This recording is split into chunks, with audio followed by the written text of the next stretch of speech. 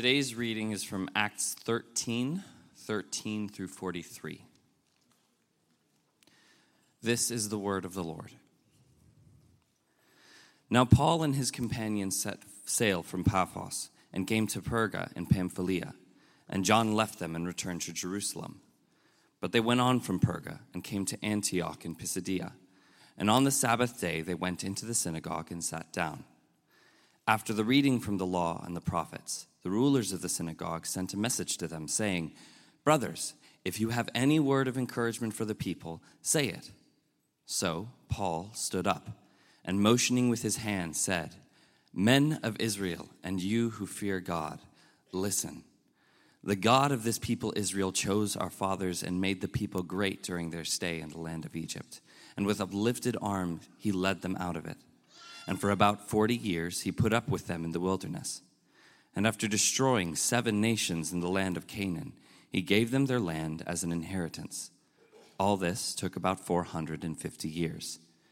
And after that he gave them judges until Samuel the prophet. Then they asked for a king. And God gave them Saul the son of Kish, a man of the tribe of Benjamin, for 40 years. And when he had removed him, he raised up David to be their king, of whom he testified and said, 'I have found in David the son of Jesse a man after my heart, who will do all my will.' Of this man's offspring God has brought to Israel a Savior, Jesus, as he promised. Before his coming, John had proclaimed a baptism of repentance to all the people of Israel. And as John was finishing his course, he said, 'What do you suppose that I am? I am not he. No, but behold, after me one is coming, the sandals of whose feet I am not worthy to untie.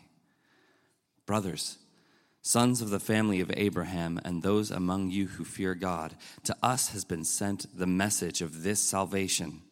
For those who live in Jerusalem and their rulers, because they did not recognize him nor understand the utterances of the prophets, which are read every Sabbath, fulfilled them by condemning him. And though they found in him no guilt worthy of death, they asked Pilate to have him executed.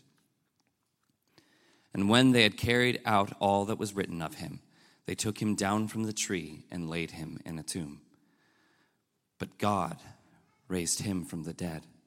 And for many days he appeared to those who had come up with him from Galilee to Jerusalem, who are now his witnesses to the people. And we bring you the good news, that what God promised to the fathers, this he has fulfilled to us, their children, by raising Jesus. As also it is written in the 2nd Psalm, 'You are my son. Today I have begotten you.' And as for the fact that he raised him from the dead, no more to return to corruption, he has spoken in this way, 'I will give you the holy and sure blessings of David.' Therefore he says also in another psalm, 'You will not let your Holy One see corruption.' For David, after he had served the purpose of God in his own generation, fell asleep and was laid with his fathers and saw corruption. But he whom God raised up did not see corruption. Let it be known to you, therefore, brothers, that through this man forgiveness of sins is proclaimed to you. And by him everyone who believes is freed from everything which you could not be freed by the law of Moses. Beware, therefore, lest what is said in the prophets should come about. Look, you scoffers, be astounded and perish, for I am doing a work in your days, a work that you will not believe, even if one tells it to you." As they went out, the people begged that these things might be told them the next Sabbath. And after the meeting of the synagogue broke up, many Jews and devout converts to Judaism followed Paul and Barnabas, who, as they spoke with them, urged them to continue in the grace of God. This is the word of the Lord.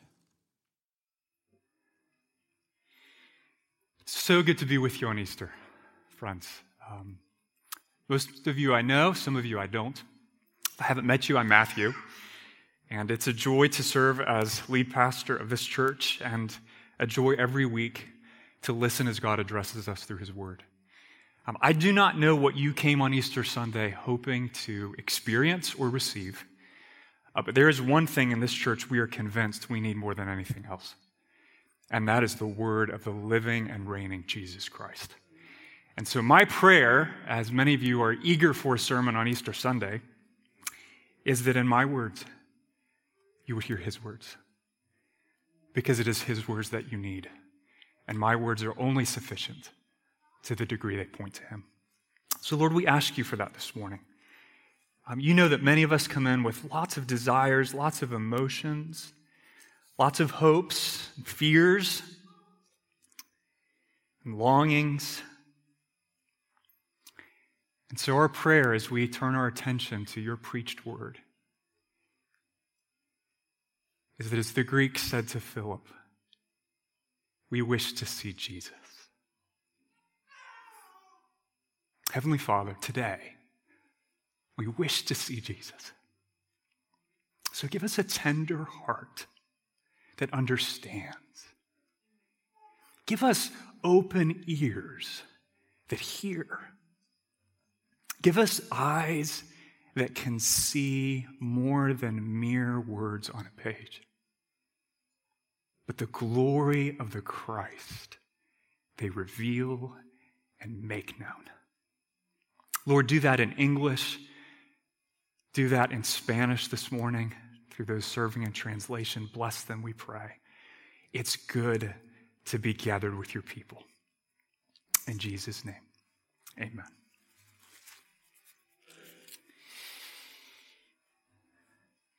Some of you already know this, but my grandmother on my dad's side turned 101 last month. Quite an accomplishment. And is actually in remarkable health considering her age. My parents recently took our boys, 3 young boys, for a visit to her assisted living facility outside Barboursville, West Virginia. She's lived in that area for nearly her whole life. And they returned with iPods full of pictures and movies of the experience, including those awkward, wonderful moments where they're taking turns sitting on grandma's lap. And watching those videos brought back memories of conversations that I used to have with her when I was growing up, including this. Whenever you ask her a question, in many cases, she would almost always say, yes. She would say yes. Because for most of her life, she's been completely deaf in one ear and partially deaf in the other. And though she can read lips, she doesn't often understand what people are saying to her. Now, quick disclaimer, qualifying remark here. Her disability has not made her reluctant over the course of her life to serve people or to engage in conversation. She's a remarkably generous and unselfish woman. And she participates in conversation even though she can't hear 90% of what you're saying as best she can, usually with a smile. And if she's not sure what you've said or what she's supposed to say, she simply says with her West Virginia accent, long drawl, yes. And as a young boy, I decided that this default setting was a golden opportunity. Because this is how 13-year-old boys think, right? So my siblings and I would take turns asking questions like, Grandma, can I have $1 million? And then we would clap for joy when inevitably she said, yes. And to this day, and in my mind, my dad's mom will always reside in my head as the woman who says, yes. Friends, the God who created us and redeems us is a God who delights to say, yes. But unlike my grandma, it's not because he doesn't know what else to say. He says yes because he is a faithful God. 2 Corinthians 1:19. For the Son of God, Jesus Christ, whom we proclaimed among you, was not yes and no. But in him, it is always yes. For all the promises of God find their yes in him. I don't think I need to tell you that we live in a world that's full of shattered hopes and unmet expectations and unfulfilled dreams and unfulfilled longings for all sorts of things that are good and true and beautiful, right? People all around us, all around you, they make commitments they don't keep. They have intentions that they cannot fulfill. And that unfaithfulness hurts, doesn't it? Doesn't take long to experience that. And perhaps you, having experienced that, friend, you think of God like that. Sure, he says some nice things, but then you look at your life. You look at your suffering. Maybe there was a time when you thought God was worthy of your trust. But now you're not so sure. You can relate to the travelers on the road to Emmaus in Luke 24:21, who after speaking of Jesus following his crucifixion said, "But we had hoped that he was the one to redeem Israel." Maybe you review your life this year. And what you see is you just go from year to year, season to season. You just see a long train of had hoped. And in that kind of world, where other people don't keep their promises, we don't keep our own promises, Jesus' resurrection from the dead says something, friends. It proclaims something. It proves and reveals something. Listen, God keeps his promises. He does all he says he will do. That's what the resurrection says. That's what it shouts to you and me. And the entire Bible, the entire Old Testament before Jesus arrived on the scene is filled with divine promises. Promises to restore, to heal, to grant freedom and joy and life, where our rebellion against the authority and law of God brought nothing but corruption and sin and death. And to every one of those promises, every promise God has ever made, the resurrection of Christ says yes. It says yes. Why? Here's the main point of Acts 13. Because God's promised salvation is fulfilled through Jesus' resurrection for all who believe. That's Paul's point. God's promised salvation is fulfilled. He says yes through Jesus' resurrection for all who believe. Friend, God's faithfulness, please hear this, God's faithfulness isn't just an abstract idea. Or something that, we sing about or the Bible talks about or Christians, believe, but it's not really a thing. It's just a concept. No, God's faithfulness compels him to do everything he says he will do. To accomplish mighty acts of salvation on our behalf, culminating in raising Jesus from the dead. And that, friends, is the good news of Easter. If you want to know what the resurrection means and why Christians are so excited about the resurrection and grateful for the resurrection, the simplest answer I can give is this. Because to all the saving promises of God, the resurrection says yes. It says yes. And in Acts 13, in this passage, Paul makes at least 3 points about the salvation that we need, and God has been faithful to provide.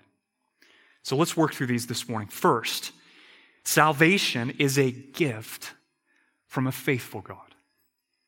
It's a gift from a faithful God. Paul's account of God's redemptive work begins, look at verse 15, with an invitation from the rulers in the Jewish synagogue in Pisidian Antioch, which is in modern Turkey, roughly. And they say to him, "Brothers, if you have any word of encouragement for the people, say it." What an invitation. If you have a word of encouragement for the people. And the sermon Paul preaches in response, think about this. It was a word of encouragement back then, and it's still a word of encouragement today. Why is that the case? Because Paul's words are ultimately Jesus' words.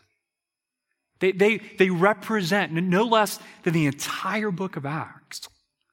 Acts 1:1, what Jesus continued to do and teach through his disciples, and is still doing and teaching today. And in verses 17 through 22, Paul summarizes roughly 1,000 years of Israel's history. He's moving quickly, beginning, notice, with God's sovereign choice to draw their fathers, Abraham and Isaac and Jacob, to himself. That was a story that the Jews listening to him had heard and knew from childhood. But notice something about the way Paul tells it. He doesn't say, Abraham did this, or Moses did that, and then Samuel and David did their things. No.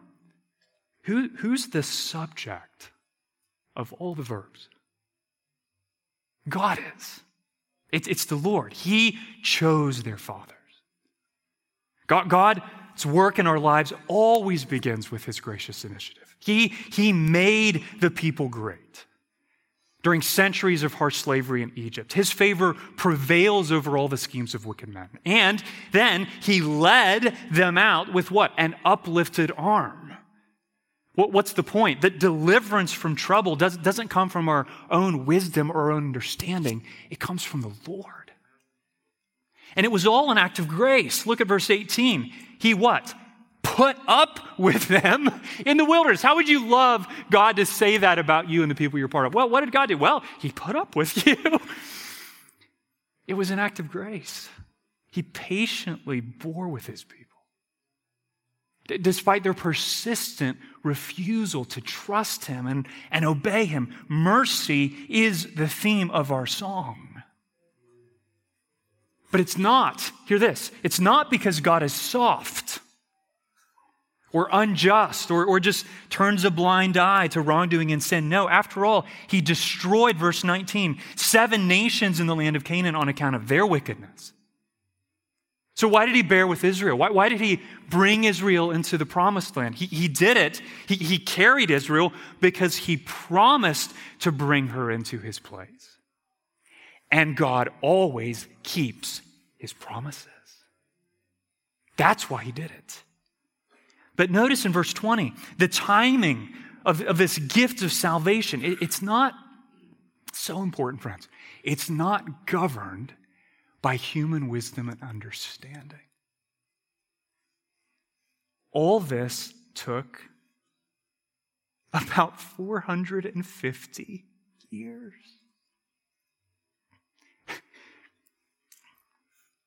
I don't like to wait 2 weeks. Do you? I mean, do you think the wait made sense to Israel? After, I don't know, like 300 years of slavery in Egypt? No. Brothers and sisters, God's ways haven't changed. When something makes no sense to you at the time, please do not conclude God is missing in action. Humbly remember that his ways are higher than your ways. His thoughts are greater than your thoughts. The whole story of Israel's salvation, from beginning to end, was God's work. He gave them judges. He gave them prophets like Samuel. He gave and removed a king named Saul, and he raised up David, the son of Jesse, in his place. What's so special about King David? Look at verse 22. He was a man after my heart who will do all my will. Now, we have to stop there. Because yes, David was faithful in amazing ways. But if you know anything about his story, even his story was just punctuated by spectacular failures. Point being, every leader whom God graciously and faithfully works deliverance for his people over the previous 1,000 years that Paul's just reviewed. Every leader, no exceptions, inevitably failed at some point to do all God's will. So does that mean that the Lord and Paul are lying in verse 22? No. No, the divine assessment, the divine promise in verse 22, it's not a lie. Not in the least. Why not? Listen, because where David ultimately failed, David's greater son did not. That's why it's not a lie, because there is a man in the line of David who perfectly and completely did all God's will in the power of the Spirit. Look at verse 23. Of this man, of David's offspring, God has brought to Israel a Savior, Jesus, as he promised. Now, Jesus is not less than a man, right? Let that be clear. And yet, he is infinitely more. He's the eternal Son of God, the creator of heaven and earth, clothed in human flesh. I mean, that's why John the Baptist, the last of the Old Testament prophets, the greatest of the prophets, a man who knew his own frailty, could say, anticipating David's greater son, I am not he. That's a good line, by the way, for all of you that are tempted to save yourself and everyone around you in every situation. Wake up in the morning, confess to the Lord, King Jesus today, I am not you. I'm not the Messiah. I'm not the Lord's Christ. I'm not the Savior, but he's coming, John said. He's on the way. He's almost here. And as for him, when he comes, I'm not worthy to perform the most menial act of service for this Lord. What does the entire story of Israel, from Abraham to David to Jesus, tell us? Bottom line, God is the main actor, and the salvation that we need comes from him. That's the point.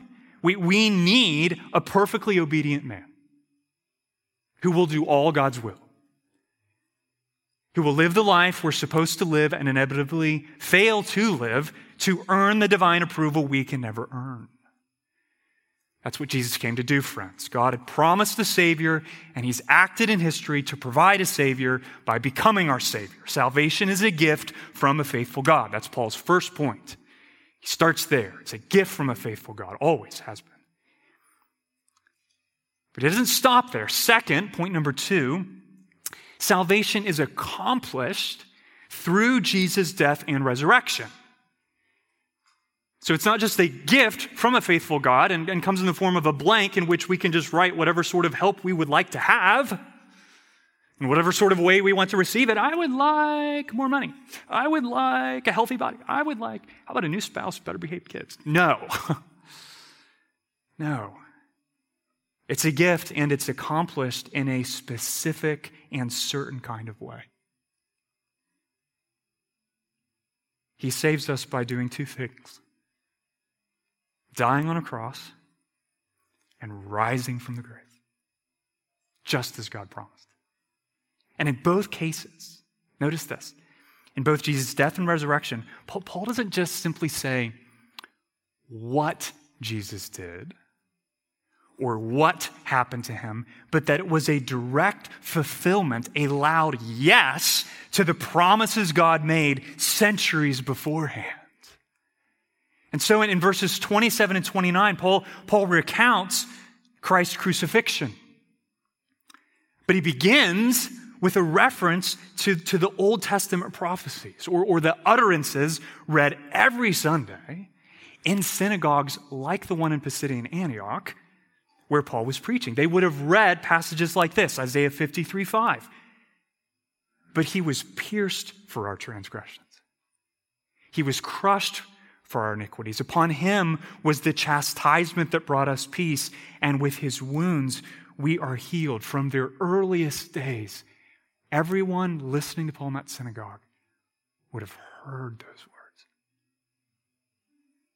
And they would have heard Psalm 22, verse 16, where the psalmist writes, "They have pierced my hands and feet. I can count all my bones. They stare and gloat over me. They divide my garments among them, and for my clothing they cast lots." What's Paul's point? That the Jews in Jerusalem and the rulers, they should have recognized Jesus as the suffering servant. They should have known a suffering servant was coming because God had been saying he was coming. But they were spiritually blind, my friends. They couldn't see. They couldn't see themselves as sinners who deserved death on a tree. They couldn't see that. We're the good people, they thought. Our Roman oppressors, the political leaders we didn't vote for, the people on the other side of the aisle, they're the problem. They're the bad guys. Does that sound familiar? The Jews saw nothing on the cross but a religious pretender, a messianic farce, a threat to their religious authority, a blasphemer who claimed to be God. Jesus can't be the long-awaited Savior, they said. I mean, look at him. He can't even save himself. But their spiritual blindness didn't derail God's plan. What did it do? It actually fulfilled God's plan. It accomplished God's plan. It was the very means God used to fulfill promises like Isaiah 53 and Psalm 22. Look at verse 27. They fulfilled them by condemning him. And make no mistake, the one they condemned was completely innocent. Verse 28. They found in him no guilt worthy of death. And yet it was his innocence that enabled him to bear our guilt and shame so we wouldn't have to die. That is how God works. He uses the greatest evil, the greatest injustice the world has ever seen. What is that? It's not something that's happened to you. It's what happened to the Son of God. He uses that, the crucifixion of God himself, to what? Vindicate his justice and accomplish his salvation in accordance with the perfect sovereignty of his will. Everyone around Jesus thought they were inflicting their will upon him. Maybe you're walking through something today and you feel like everyone around me is doing the same thing. They're just inflicting their will upon me. I am suffering at the hands of wicked men who are calling all the shots in my life. It's what everybody around Jesus thought. But look at verse 29. In reality, they were carrying out all that God had already written of him. Jesus' opponents thought his death meant game over. His followers thought evil had won again. Maybe history is nothing more than an endless cycle of powerful people oppressing the weak for selfish gain. That is a common view of the world today. And that's a persuasive argument, except for the fact that the story doesn't end there. Look at verse 30. On the third day after his death, God raised him from the dead. 2, we bring you good news that what God promised to the fathers, the salvation from sin and death, he said he would bring to pass, this he has fulfilled to us, their children, by what? Raising Jesus. And then, to prove that, Paul jumps into the deep end, so to speak, of the Old Testament.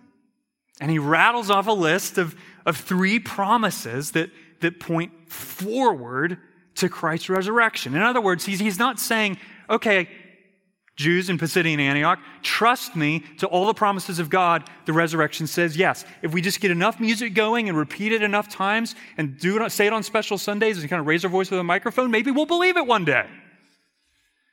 No, he takes them back to God's word and he shows them how God's being faithful. So first he quotes Psalm 2 verse 7. Look at verse 33. Psalm 2:7. You are my son. Today I have begotten you. When its original context, the son in Psalm 2 is all of God's chosen people. It's all of Israel. And in another sense, it's the Davidic king. The rulers in the line of David whom God appointed to govern his people. But listen, ultimately, the son in Psalm 2 points forward to someone far greater than David. It points forward to Jesus. And as Paul says in Romans 1:4, Jesus was declared to be the Son of God in power according to the Spirit of holiness by his resurrection from the dead. How did Jesus' resurrection declare him to be the Son? Well, because the one who created the stars, who'd reigned supreme from eternity past, who upheld the universe by the word of his power, even as he was dying on a cross. That Jesus was vindicated in the eyes of the world and revealed before the host of heaven as our all-sufficient Savior on the day he rose from the grave. Which means that first Easter wasn't just, well, here's an important event in the religious calendar. No, the first Easter morning was a royal coronation. We don't get that the way our friends across the pond would get that. We don't like kings over here, right? But the first Easter, it was a coronation. It was the inauguration of Christ's redemptive rule. That the crowning display of the indestructible power of his life. In other words, today I have begotten you doesn't mean Jesus became God's son on the day he rose from the grave. That's a heresy. He's always been the eternally begotten Son of God. It means what? That he was crowned and recognized as the Davidic king, our Savior, through the triumph of his resurrection. And as the Davidic king, what does Jesus accomplish? Look at verse 34. It tells us, I will give you, Paul paraphrasing Isaiah 55:3, I will give you the holy and sure blessings of David. Friend, the you in that verse is plural. It's a y'all. All right? I will give y'all the holy and sure blessings of David. And that means that those blessings are not limited to whoever is the Davidic king. They are given through him to all of his people. All of God's people. Isaiah 55:3, not paraphrased, actually says this, I will make with you an everlasting covenant. God's speaking to his people Israel. I will make with you and to y'all an everlasting covenant, my steadfast, sure love for David. What did God promise King David? What did he promise him? Think about this. That he would not remove, this is incredible, his steadfast love from David and his offspring. I mean, is there a better promise in the world? That God will not remove his steadfast love. So what sort of love is he ultimately talking about? That seems important to know. Is it just, I will not remove my positive vibes from you? I will not remove my general disposition to tolerate. I will not remove my emotional stirrings that hit the radar periodically when you do something pleasing to me. No. The sort of love God is promising to not remove from David, in light of Psalm 2:7, it's God the Father's love for Jesus, David's greater son. Think about this. Put your careful thinking hat on. In Isaiah 55:3, God is promising nothing less than to bring his people into the very experience of steadfast fatherly love that Jesus has always enjoyed. Stunning. And bringing us into that eternal experience requires something. This is Paul's point. Jesus must continue to live. Right? Because then and only then can all who are found in him and all who are united to him and all who are one with him continue to receive and enjoy the very same steadfast love that Jesus receives and enjoys. Your life, Christian, in other words, your life, your continued acceptance and welcome and enjoyment of the Father's love is wholly bound to Jesus. And Paul knows as much, which is why he also says in verse 35, quoting another promise in Psalm 16:10, look there, you, Father, will not let your Holy One see corruption. Meaning what? You won't leave the Son of your delight in the grave. That the Father's active, personal love for Jesus is eternal because Jesus' life is eternal. Jesus' life is indestructible. As Peter declares in Acts 2:24, God raised him up, loosing the pangs of death because it was what? 2 words. Not possible for him to be held by it. So put all those promises together. Psalm 2 says Jesus is David's son, to whom the Father promised eternal dominion.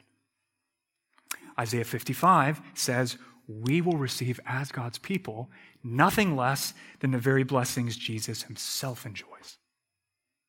And Jesus is able and faithful to share the fullness of the Father's love with us as his people because what? He's not dead. He's alive. That's Psalm 16:10. In other words, because Psalm 2:7 and 16:10 are true of Christ, Isaiah 55:3 is true of us. That's the logic. All 3 promises, they anticipate the resurrection. They require the resurrection. They demand, guarantee, and are fulfilled by the resurrection. Because when David died, King David died, what happened to his body? What remained in the earth, right? Returned to dust, just like yours will, lest the Lord returns first. But not so when Jesus died. Look at verse 37. But he whom God raised up did not see corruption.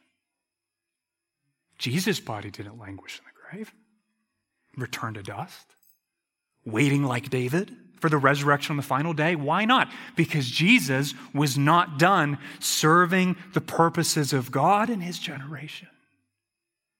David was done. He served the purposes of God in his generation. Jesus was not done serving the purposes of God in his generation. Why not? Because he was only getting started. Only getting started, drawing lost men and women to himself, opening blind eyes to see his all-satisfying beauty. He was only getting started, working all things together according to the perfect counsel of his will. It's the very work our crucified and risen Savior is still doing today, friends. He is still on the move in this generation. working out all of God's saving purposes. And his resurrection has implications for our generation because it's more than just a historical fact. Well, that happened. Yes, it did. It's not less than a historical fact, but it's more because it proclaims something today in this generation. It shouts something. It declares something. It announces something. Point number 3, finally, salvation consists of freedom from the guilt and power of sin. That's what the resurrection says. Look at verse 38. Verse 38. Paul's logic is critical here, friends.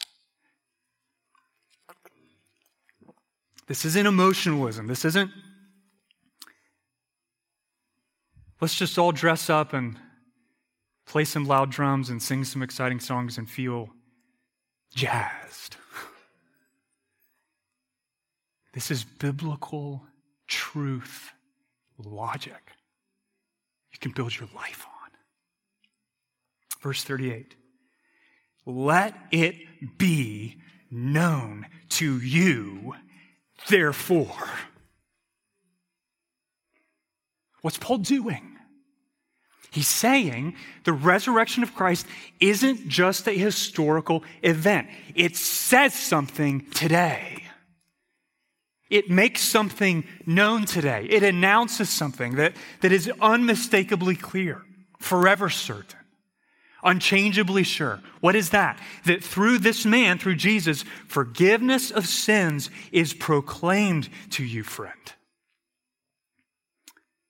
Forgiveness of sins has always been the obstacle, okay? Always been the obstacle to knowing and experiencing the joy of a relationship with God. Always been the obstacle. It's a need we all have. It's a need Israel had. It's our greatest need. And it's a gift the resurrection secures. So think of it this way. Indulge me in a thought experiment, okay? What if Jesus had died on the cross, but then remained in the tomb? What if? What would we not know? We wouldn't know whether his sacrifice was sufficient. We would know that the blood of bulls and calves and goats can never take away sin, and that perhaps Jesus' sacrifice was better. But is it enough? Might the justice of God require something more? We wouldn't know that. Hebrews 10:12, but when Christ had offered for all time a single sacrifice for sins, he arose, he ascended, and then what did he do? He sat down at the right hand of God. His resurrection, his ascension, his heavenly reign right now, it confirms that the death he died was more than enough. Enough to atone for your guilt. Enough to cover your shame. Enough to make you right with God. His resurrection ensures the fulfillment of promises like Jeremiah 31:34. They shall all know me, speaking of the chosen people of God, for I will forgive their iniquity and I will remember their sin no more. The resurrection proclaims forgiveness of sins. And so, friend, if I might have a word with you on this, there is nothing noble in beating yourself up when you sin. Languishing in self-condemnation, as if despising yourself in sufficient measure could make up for your iniquity or call forward God's compassion. Nor is there anything noble in those who say, have you heard this? I believe God forgives me, but I just can't forgive myself. You ever heard that? Said that? Friend, if you said that, if you thought that, felt that, who are you to take the place of God? Who are you to privilege your judgment of yourself over the judgment of the judge of all the earth? Judgment belongs to the Lord, friends. It doesn't belong to you or to me. Don't enthrone yourself above him. To say, I can't forgive myself is to walk in pride, clothed in a veneer of humility. The resurrection proclaims forgiveness of sins through Christ and Christ alone, not how long you make yourself languish in self-condemnation. Christ alone. Application? Do not reject as insufficient the sacrifice the resurrection says is wholly sufficient. But that's not all. Yes, forgiveness of sins, precious gift, but Paul continues in verse 39. And by him, by Jesus, everyone who believes is freed from everything which you could not be freed by the law of Moses. Part of the reason I chose this chapter on this Sunday is we've been studying what book together? Deuteronomy, right? We spent a lot of time in the law of Moses. So what does the law do? We're about, through 9 of the 10 commandments at this point, I think. What does the law do? Well, the law brings an awareness of sin, right? The conviction of sin. It shows us what it really means to love God and love neighbor, and how far we all fall short. The law can't remove the sin that separates us from God, nor can it change your heart and give you power to obey. Simple illustration. Have you ever been in a situation where you knew what you were supposed to do or should do? Maybe you even had the blessing of someone who loves you and cares for you a lot that you didn't really want to hear from, but they love you, and so they said something anyway, telling you what you were supposed to do or should do. But even as you knew that, and even as you heard that, you felt like, I have no power to do that. I have no desire to do that. I mentally assent to the fact that that would be the right thing to do, and what you're saying is the right thing to do, but I'm not going to do that. No freedom. No power. Side note, we think of freedom as no one telling us what to do. You know what true freedom is? It's the power to do what God created and redeemed you to do. That's true freedom. The law can't give you that, friend. The law marks out the path of God's commands, but it can't give you any power to run in the path of those commands. But what the law could never do, Jesus is faithful to do. Why? Because he doesn't just offer forgiveness, freedom from the guilt of sin through his all-sufficient death. He also offers deliverance or freedom from the power of sin by doing what? By filling us with his Spirit, giving us a heart that wants to run in the path of God's commands. And through the Spirit, he exercises, God himself exercises in our life as believers the same power that raised Jesus from the grave. Do you realize you did not wake up this morning, Christian, greeted merely with, here's the commands of God, get busy doing them? If you're a Christian, if you're in Christ, you woke up this morning with the power that raised Jesus from the grave living in you.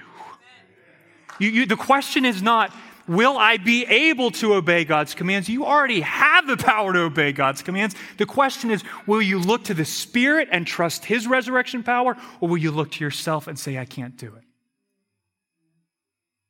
And if you come to me and tell me as a pastor, when you're asking for prayer, Pastor, please pray for me because I can't do it, I'm going to say, praise be to God. It's about time you realize that, because I can't do it either. But the Spirit can. And so if you feel your need for deliverance from the power of sin, if there's something you know is wrong, but you just keep doing it again and again, the resurrection says something to you, friend. It grabs your shirt collar. It's speaking to you. It's in your face. It gets in your face. What's it say? Freedom that you long for is available. Not in the distant future when you get your life together, but right here, right now, because it's found in Jesus. Parents, please remember what I just said. Please. When your children are struggling to obey, what they ultimately need is not a more strident, firmer lecture in what not to do. As if taking their face and rubbing it in the law at some point will just make you change. You've never changed like that. Why would you try to make your kids?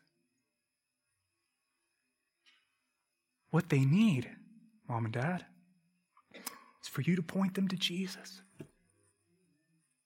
To point them to the cross. Point them to the empty tomb, to remind your little ones again and again that freedom from the enslaving power of sin comes from Christ and Christ alone. That's the good news. That Jesus is eager and able to set us free. But there's only one requirement. And Paul identifies it in verse 39. Look there. You have to believe. You have to believe. Everyone who believes. Believes what? Believes what the resurrection confirms and declares. That through his life and death, Jesus has done all that is necessary to save you from the guilt and power of sin. Believe that. Believe that. Faith in Jesus. Hear this. Faith in Jesus is how we experience the fullness of his resurrection power in our lives.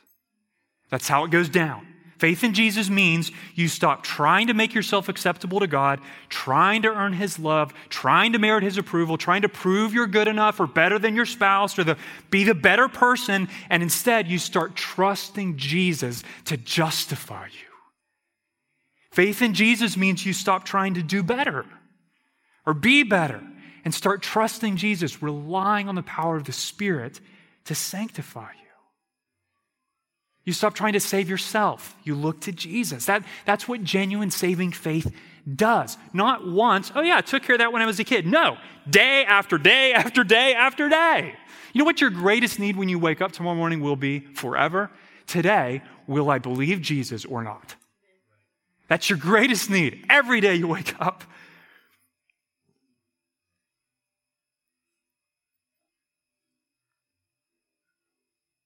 Mind you, that doesn't make the measure of your faith the measure of your salvation. What do I mean? Well, I mean that belief doesn't forgive anyone. Put in faith, get out forgiveness. No. Belief doesn't free anyone. Look at verse 39. How are we forgiven and freed? We're not forgiven and freed by the measure of our faith. We're forgiven and freed by him, Paul says. Faith unites us to Christ such that his story becomes our story. This is Paul's whole point in Romans 6, verse 5. Listen, for if we have been united with him in a death like his, we shall certainly be united with him in a resurrection like his. Because we know that our old self was crucified with him in order that the body of sin might be brought to nothing, so that we would no longer be enslaved to sin. For one who has died has been set free from sin. Now, if we have died with Christ, we believe we will also live with him. So you also must consider yourselves dead to sin and alive to God in Christ Jesus.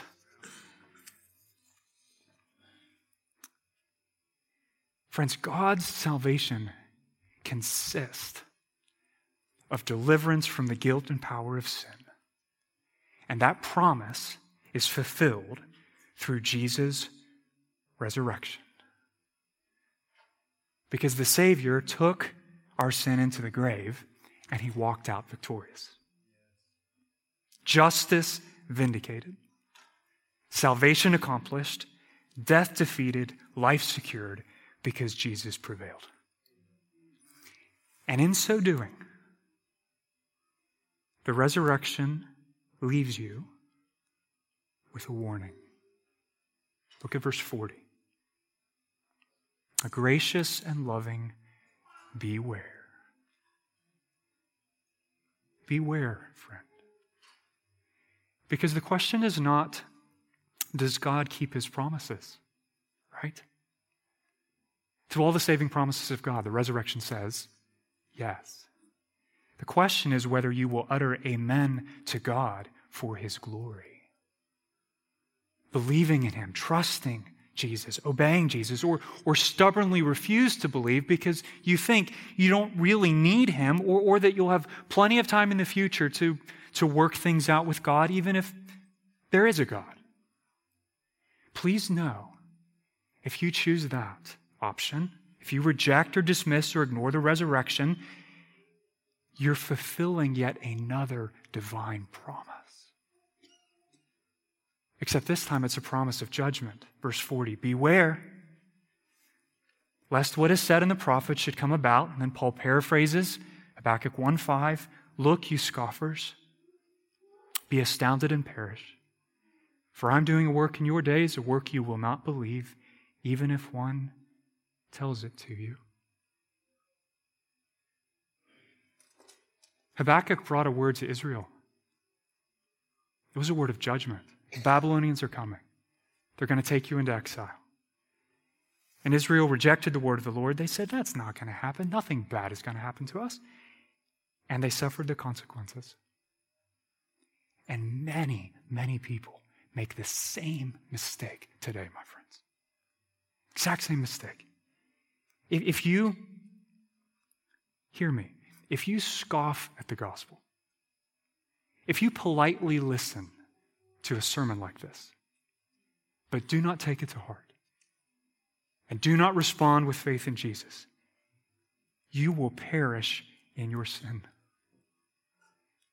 Because trusting Jesus isn't a lifestyle option, it's a matter of life and death, my friend. Know this, today, praise be to God, today you have heard the gospel. You've heard the gospel. Forgiveness of sins has been proclaimed to you. Freedom from the power of sin has been made known to you. Both are found in Jesus and Jesus alone. And so I urge you to respond in the way the people in Pisidian Antioch did. Verse 42, they what? They begged that these things might be told them the next Sabbath. Well, you already heard them. You got anything new, Paul? Like, we got that, okay? Get it, I get it, crucified, risen. How about some tips for financial management? Why was their response the right response? Because we never outgrow our need for the gospel. We need Christ crucified and risen and all its implications to be presented before our eyes again and again and again. That's what it means, verse 43, to continue in the grace of God. How do we know, my friends? Our God is faithful to save. How do we know he will do what he has said he will do? Verse 34, because he raised Jesus from the dead, no more to return to corruption. To all the promises of God, the resurrection says, yes. Yes, God is able. Yes, God is faithful. Yes, his sacrifice is sufficient. Yes, his power is greater. Yes, his life can be your life. Yes, sin and death will not have the final word. And yes, a day is coming when the resurrection body Jesus now enjoys will be the resurrection body all of his people enjoy. Thanks be to God. Let's pray. Lord Jesus, this morning we want to utter our amen to your glory. Thank you that the salvation we need is a gift from you, Lord, accomplished through your death and resurrection, and that it brings us forgiveness of sin and freedom from the power of sin. Lord, give us renewed faith.